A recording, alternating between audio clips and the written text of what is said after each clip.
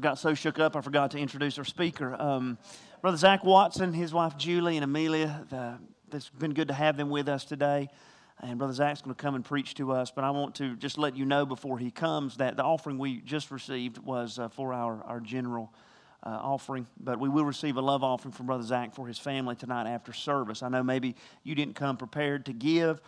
You can put a check in that, make it out to the church. You can put in the memo line his name or for revival or love offering or something like that. But we want to be a blessing to him because he's traveled a long way to be with us, and he's blessed us by sharing the word. It's been good to have his family with us. So, Brother Zach, you come, and the service is yours, and you mind the Lord, man.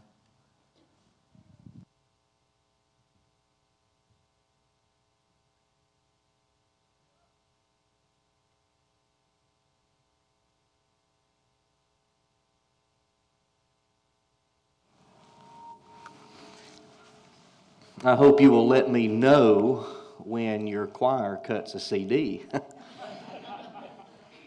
I could take that home with me. Amen. Amen. Turn with me again into the Gospel of Mark. Mark chapter number 4. Mark chapter number 4. And as you're turning again, let me say how honestly overwhelmed I am with your hospitality, your kindness, the warmth of this church. I have expressed this to several of you already today. By God's grace, He has allowed us to travel a good bit after we left the pastorate a couple of months ago. And we've traveled quite a bit over the last couple of years. I say that it is by God's grace. We've been in a lot of places. But I can assure you that there are very few places, if any at all, like Sharon Heights Baptist Church. Amen. And I say that not because I'm standing here before you, but I can assure you I will be saying that when you all are not around. It has been a blessing today and a joy, and from the hotel stay to,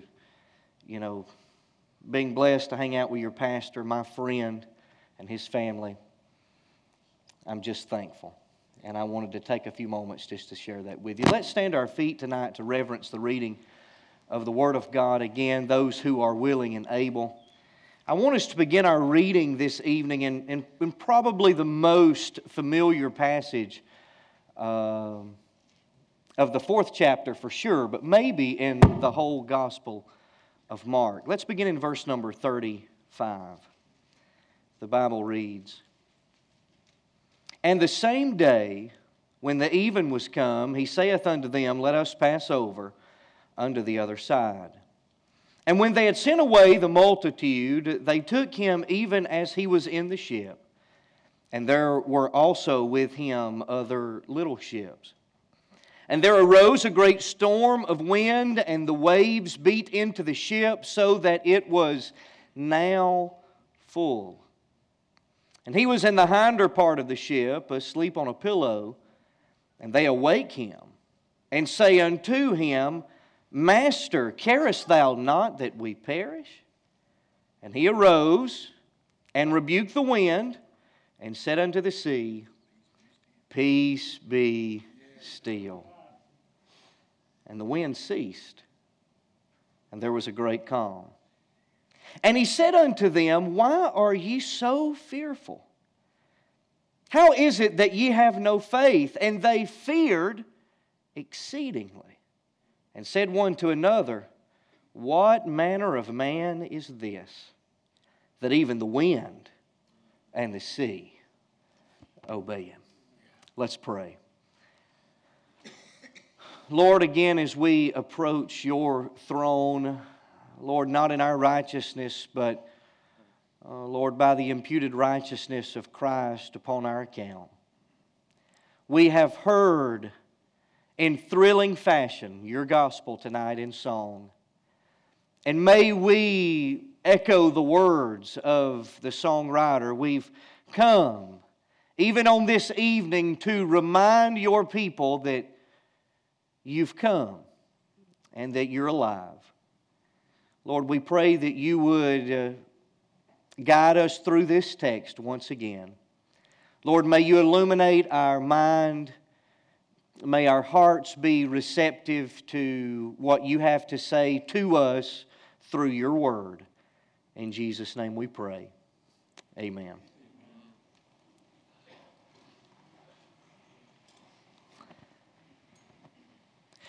So how would you respond when the thing you dreaded most becomes reality? I ask this question because most of us have something in mind that we connect that question with. Maybe it's the man crying out to the Lord because he is out of work and the pressure is building on his family. He's asking God for decisive action and abundant provision, but days turn to months.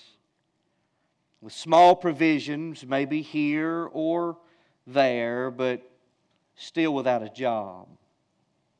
Maybe it's the crying woman who's crying out to the Lord because her marriage is a mess and her child or children are estranged. She's asking the Lord for decisive action and some type of immediate breakthrough, but again, days turn into months, only with a sliver of kindness here and maybe a ray of hope there, but still living in a life that's filled with dysfunction. What about the family? The family tonight that's crying out to the Lord in prayer. You see, they're experiencing sickness within their members. One of the family members is now fallen ill and is in pain. Because they hurt as well, they are crying out to the Lord, asking for decisive action, indefinite healing. But again, days turn to months. And yes, there's small improvements here and there, and maybe there's this occasional hopeful moment, but when they peer into the eyes of that family member, he or she is still sick and in much pain. What about that pastor tonight? You see, all across our nation and even all across our world, there are ministers that will fall to their knees on Sunday evenings and they will cry out to the Lord in prayer because it just seems as though in this moment my work is in vain. So we ask the Lord for decisive action and abundant fruit, the salvation of souls and changed lives, but days turn into months. And there's little encouragement. Maybe a rewarding moment or two, but the church just isn't meeting His expectations. I want us to hear and see and think about not only problems we have, but the problems faced by others. And there's small, almost invisible answers to prayer that seem to make people wonder, especially in our generation, can God really do a decisive miracle? Does He have the power to break into history and intervene on our behalf? Or are these small, gradual answers all that the Lord has to offer to us? Maybe God is doing the best that He can. Maybe we are expecting too much, or maybe God in the 21st century just doesn't have it in Him. When reading through the Gospel of Mark, I can't help but wonder, as we stated this morning, if thoughts like these and others entered the minds of the disciples when they were listening to Jesus' parables. They had seen Jesus do some very impressive miracles. They had seen Him heal. They had seen Him cast out demons. They had seen Him teach and preach with authority. And so one would imagine that they must have had rather lofty expectations regarding what this man called Jesus could accomplish. But as you walk through the Gospel of Mark, you'll see that the Gospel of Mark is filled with many roadblocks. You'll be acquainted with rejection and opposition and accusation. And certainly they thought to themselves, why doesn't Jesus just convince them? Why doesn't He just overwhelm them with His power to argue? Why doesn't He just simply win them over? He is the King of Kings. He's the Lord of Lords. We've seen Him do so many things. Well, why isn't He doing this? Well, in wake of this rejection and opposition and accusation, as we stated this morning, to really confuse the disciples, He began His parabolic ministry. And He declares that the kingdom of God, it goes forth, but it goes forth with mixed reactions, for there's downright rejection. Many will fall away. He declares that the kingdom will be hidden for a season and that it will eventually be revealed, but it's hidden nonetheless. Jesus explains that the growth of the kingdom will be slow. It will be inevitable and eventually big, but gradual, and it will call for patience and perseverance and diligence and faith. And yet at the end of all of this mysterious teaching about the kingdom, Jesus now, and I hope you see, He's physically worn out.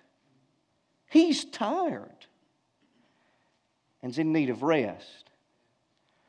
And so I want us to notice this evening the fierceness of the storm. You see, it was at the end of the day. After He had been teaching the crowds in parables, the text tells us in verse number 35, He saith unto them, let us pass over unto the other side. And so they left the crowd and boarded a boat, and there were other boats alongside of them, and they set sail for the other side of the Sea of Galilee. And we're not privy to this information, but at some point on this adventure, Jesus falls asleep. Now, I don't know how your mind works because I'm from Georgia and you're from Alabama. This is how my mind works. As I'm peering into the plight of these disciples as they're rowing and as they're sailing in the pitch black night, knowing that Jesus is asleep in the boat because He is physically exhausted, I wonder if any of them wondered, well, maybe this is all He has left.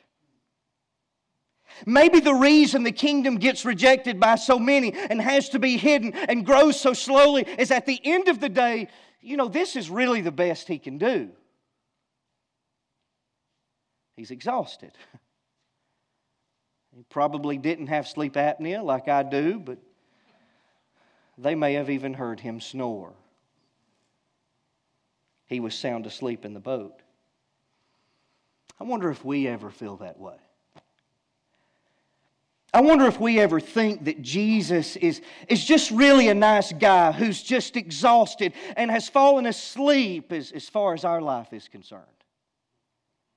Maybe He just doesn't have more to give. Maybe that is why our prayers just don't have decisive or immediate answers. Maybe Jesus is just doing all He can. Well, if the disciples were having a quiet moment to consider all these things, that moment, it didn't last very long, did it? Verse number 37 expresses to the reader, there arose a great storm of wind. And the emphasis is on the word great. You see, what apparently happens on the Sea of Galilee is similar to what happens in an aircraft. If you've ever flown, you've probably heard of a terrifying phenomenon known as clear air turbulence. That's why you at least keep the seat belts loosely fastened, because clear air turbulence is not detected. But as you fly through, it just begins to rock the aircraft.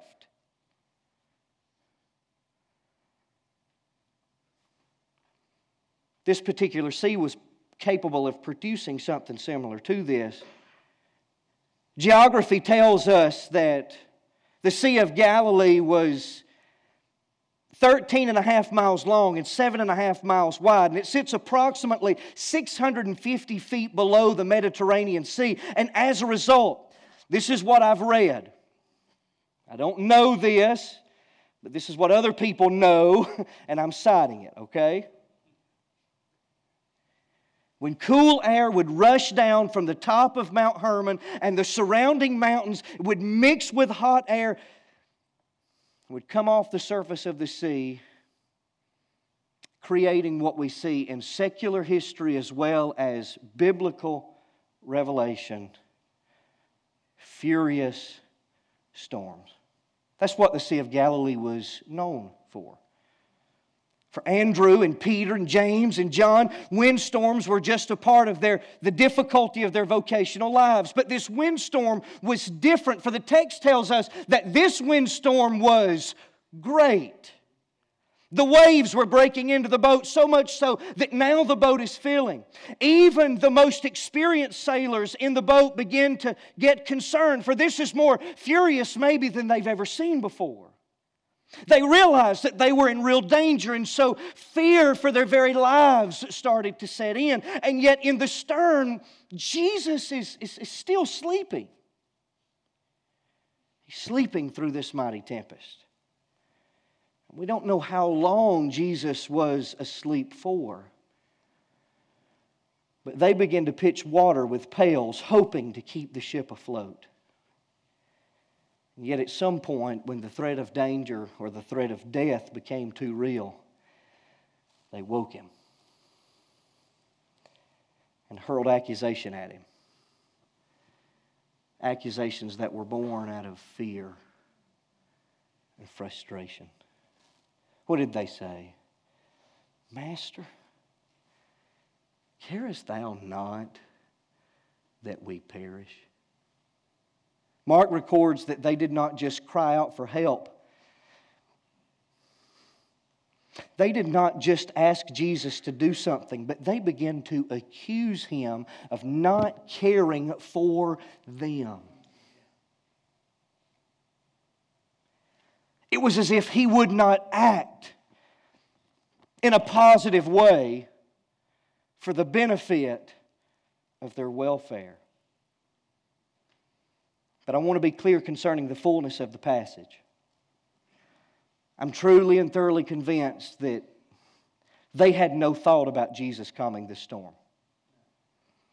They didn't think for a moment that He had the power to do it, but it seems that they at least wanted Him to show some concern. They just are wanting Him to do something because anything is better than just sleeping in the stern. I wonder if some of them may have thought, I just didn't see it ending this way.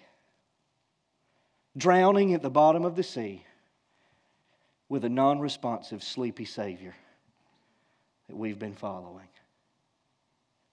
This was a fierce storm. Notice, secondly, the fear of the disciples. I wonder if we've ever done what these disciples did. Maybe in a moment of frustration or fear and in the wake of life's circumstances. I wonder if any of us would be honest enough to admit that we've cried out to God and His response seems slow or maybe even non-existent. And because of this, we returned to Him saying, "Do you not care?" You see, this is where the disciples found themselves. They were frustrated and afraid. And I don't know what they expected would happen, but I am certain that they were not expecting what was taking place next. For verse 39 tells us, He arose. He rebuked the wind and He said to the sea, "Peace, be still." And He did so without a cup of coffee. The wind ceased, and there now is a great calm. For the great windstorm became a calm in a moment. Now catch this. You see, the language used was not language that would insinuate that the storm had blown over, that some time had lapsed and the clouds had opportunity to roll away, kind of like this morning around 5 to 6 a.m.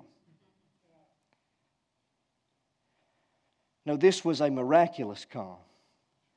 This was a great calm. We could put it this way: this was a supernatural calm.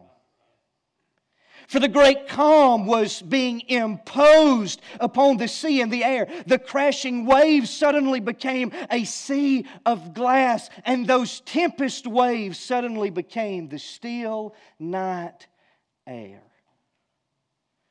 This was an eerie calm. And in the calm, Jesus speaks His own words of rebuke. For the disciples had rebuked Him in the great windstorm. They're looking at the Savior and they're saying, "Master, carest Thou not that we perish?" But He begins to rebuke them for their lack of faith. For He rebukes their fear of death, and He rebukes them for what leads them to accuse Jesus of not caring about their welfare. And yet, humanly speaking, how could they not be afraid?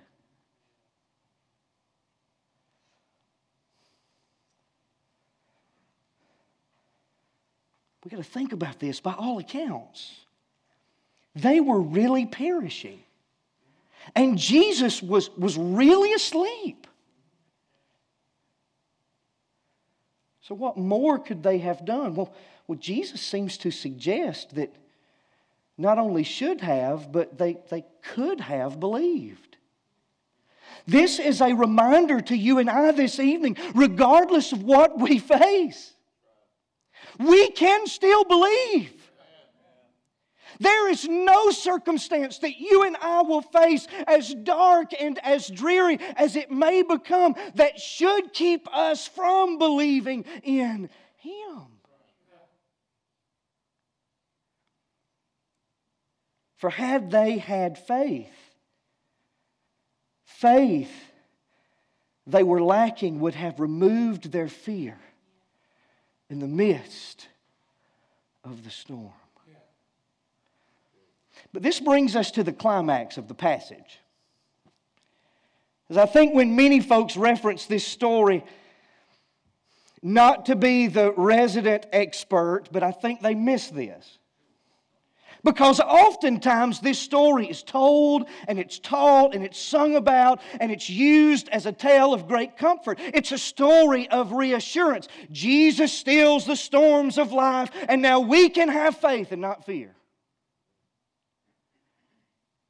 You see, people often teach this story as if the movement of the story is the great storm to a great calm, which brings great joy and comfort and assurance on the part of the disciples. That makes for really good preaching. But we must read the text. Notice verse 41. Now, this is after the storm had ceased to exist. And they feared exceedingly. And said one to another, "What manner of man is this that even the wind and the sea obey Him?" Whatever power they thought Jesus had based upon the previous miracles, they never for a moment thought He could do this.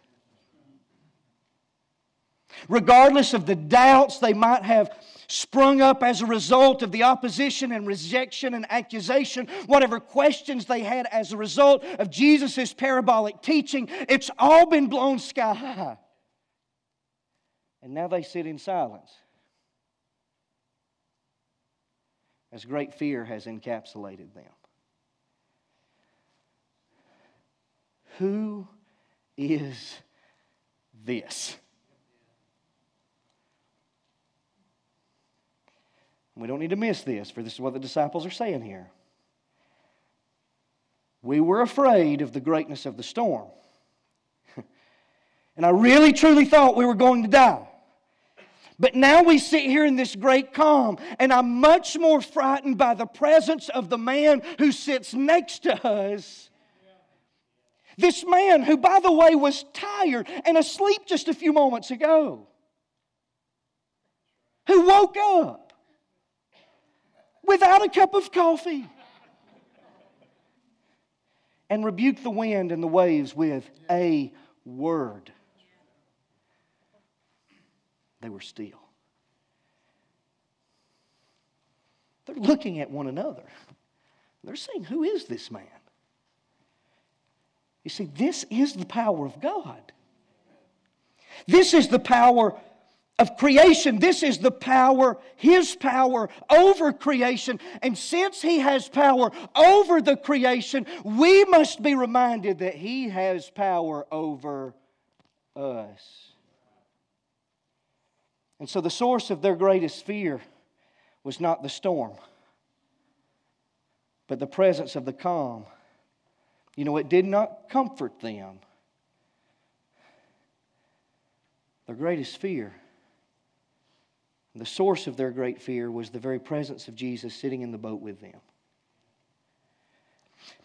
And yet, if they had had just a cursory knowledge of the Old Testament, and I believe they did, but oftentimes we seem to forget everything we've learned when we're fearful and frustrated. They would have known that this was none other than the power of God. Specifically in this phrase, rebuking the sea, and not to wear on your patience, but Psalm 18:15. Psalm 104, 6 and 7. Psalm 106, 9. He rebuked this Red Sea also, and it was dried up, so He led them through the depths as through the wilderness. All throughout the Old Testament, He's rebuking the sea, and it's obeying. For this obeying is the exclusive domain of the divine.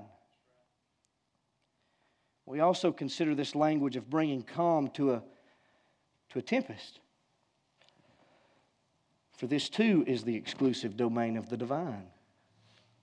Psalm 65, 6 and 7, which by His strength setteth fast the mountains, being girded with power, which stilleth the noise of the sea, the noise of their waves and the tumult of the people.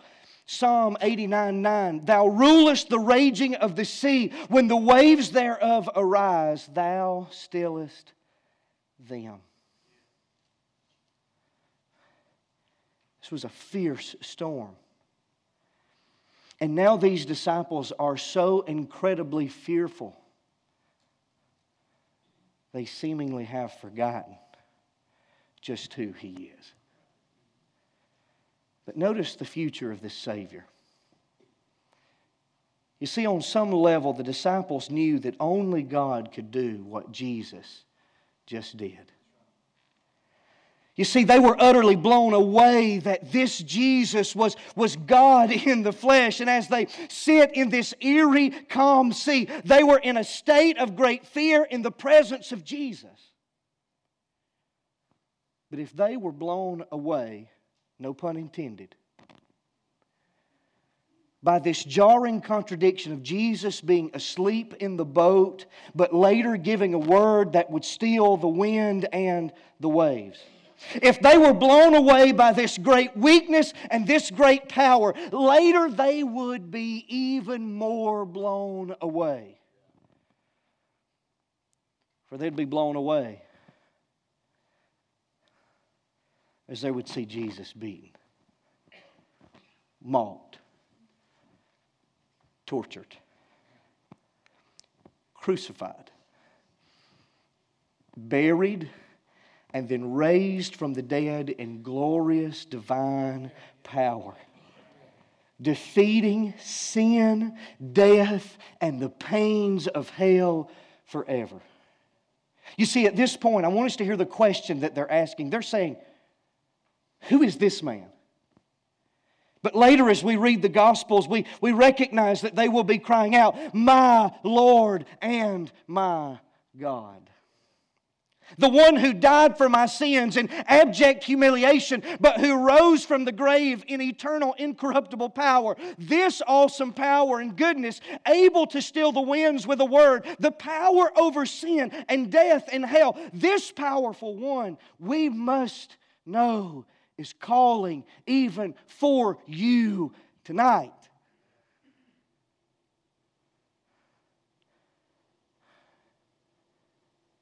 Do you know who's in the boat with you? Do you know who this Jesus is? Hear me tonight. He's far more than this sentimental friend who you can find on the comforting pages of your devotional. Amen. He's far more than a well-meaning moral teacher who has practical wisdom to guide you through this life. He is far more than a profound example of self-sacrifice who calls us to care for the poor and needy. No, He is much more than that, for He is the Lord of heaven and earth. He's great in His power and glory. He spoke the creation into being, and He sustains the entire universe by the word of His power.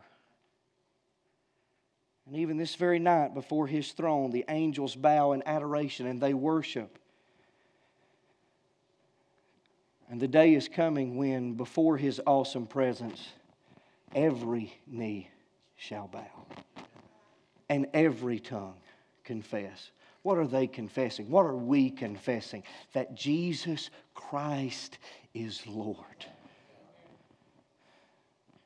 What manner of man is this, that even the wind and the seas obey Him? Who is this man who is risen from the dead, who has ascended into the heavens and is coming back again? It is Jesus Christ the Lord. And so we must believe upon Him and trust ourselves to His great power and His tender care. You see, we need to believe upon Him for our eternal salvation. But we also need to trust Him with our everyday life. You see, in faith, we got to know this. Every trial we face, every threatening situation that is before us, every moment when we are genuinely afraid of something, Jesus Christ is still Lord. He's great in power and glory. We sang about it tonight. He's far greater than any trial that stands before us. And whatever threat, whatever foe, even death itself cringes before His mighty power. And you can turn to Him. And also trust Him. And you can entrust yourself to Him. For you can cry out to Him, "Save me. Deliver me, rescue me, protect me, comfort me, provide for me," and know that He can do it.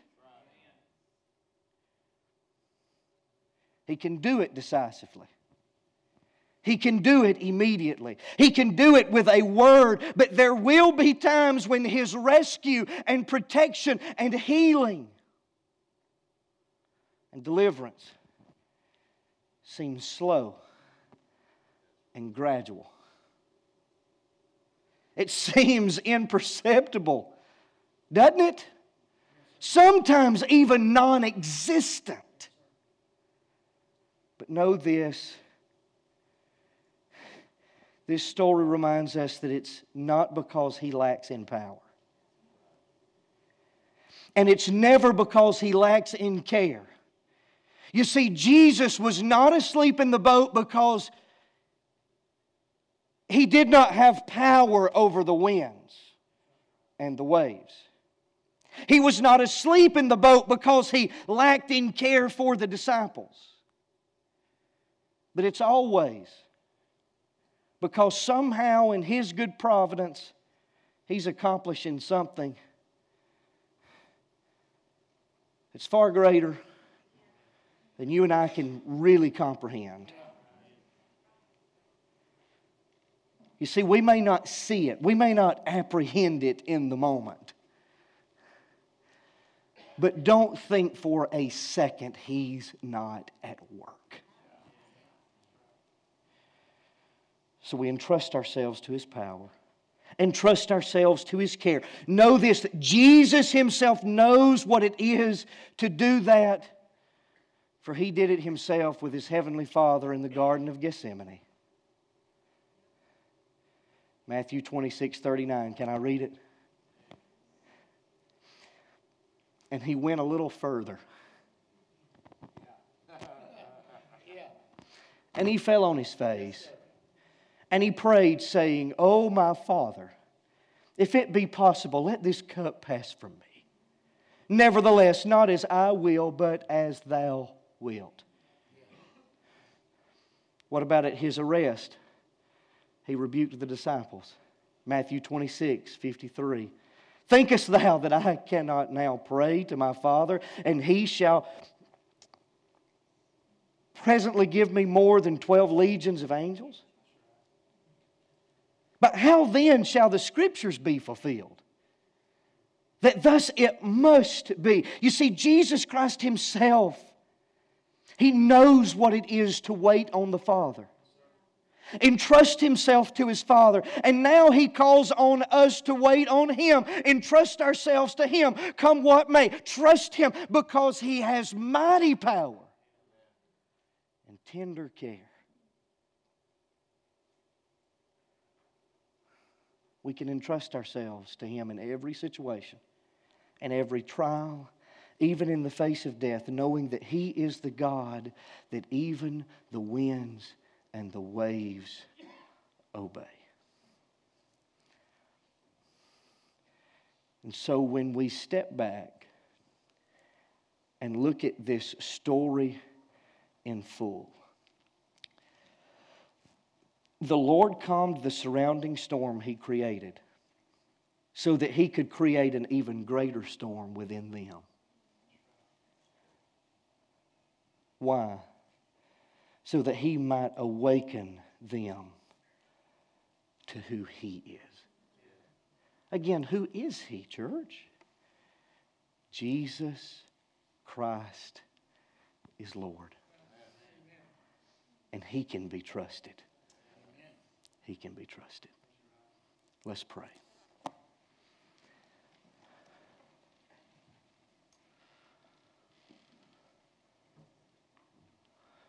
Oh Lord, in times of doubt, when fear and frustration grips our hearts, as we look at the present state of our life and we wonder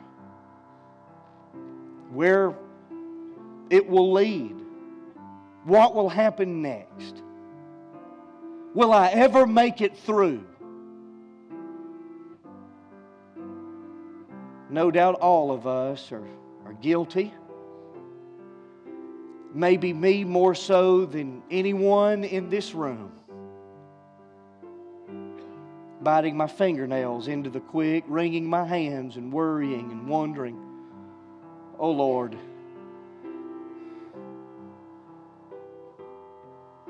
I can't trace your hand.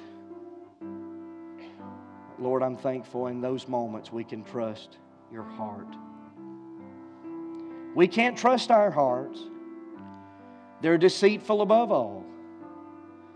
Lord, I pray that in these next few moments,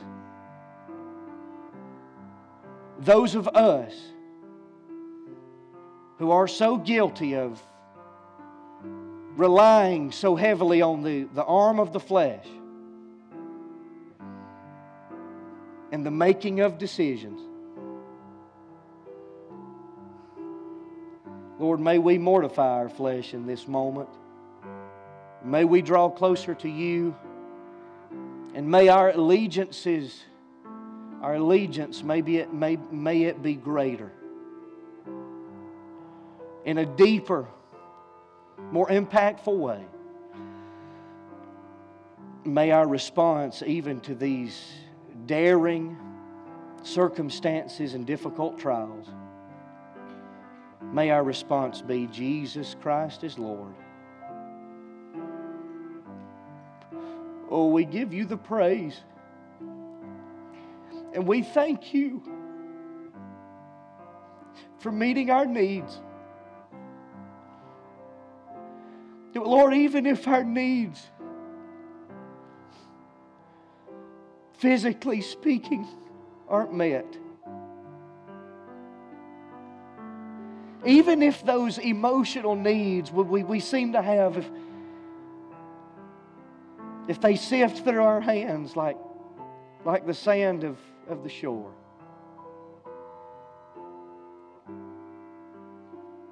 hearts broken, may our eyes be fixed on you, where Jesus Christ is Lord. Thank you, Lord, for reminding me of the words of Elizabeth Prentice's song, more love to Thee, O Lord, more love to Thee. May that be our heart's cry. May that be our heart's plea. More love, O Lord, more love to Thee. In Jesus' name I pray. Amen.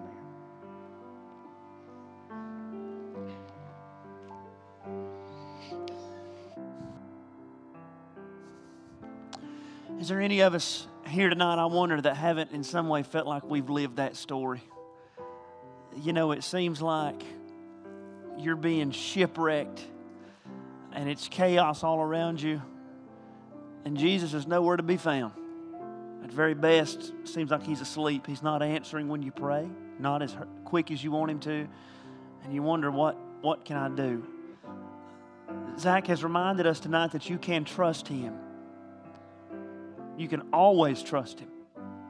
The times when you understand Him, they might be few and far between, but you can always trust Him. Sometimes you may not even like Him, but you can always trust Him. He's reminded us of that tonight. So while we're standing together and while we sing this hymn of invitation, it'd be good for some of you to come and do what this song invites you to do and surrender your storm to Him. Say, Lord, I trust you.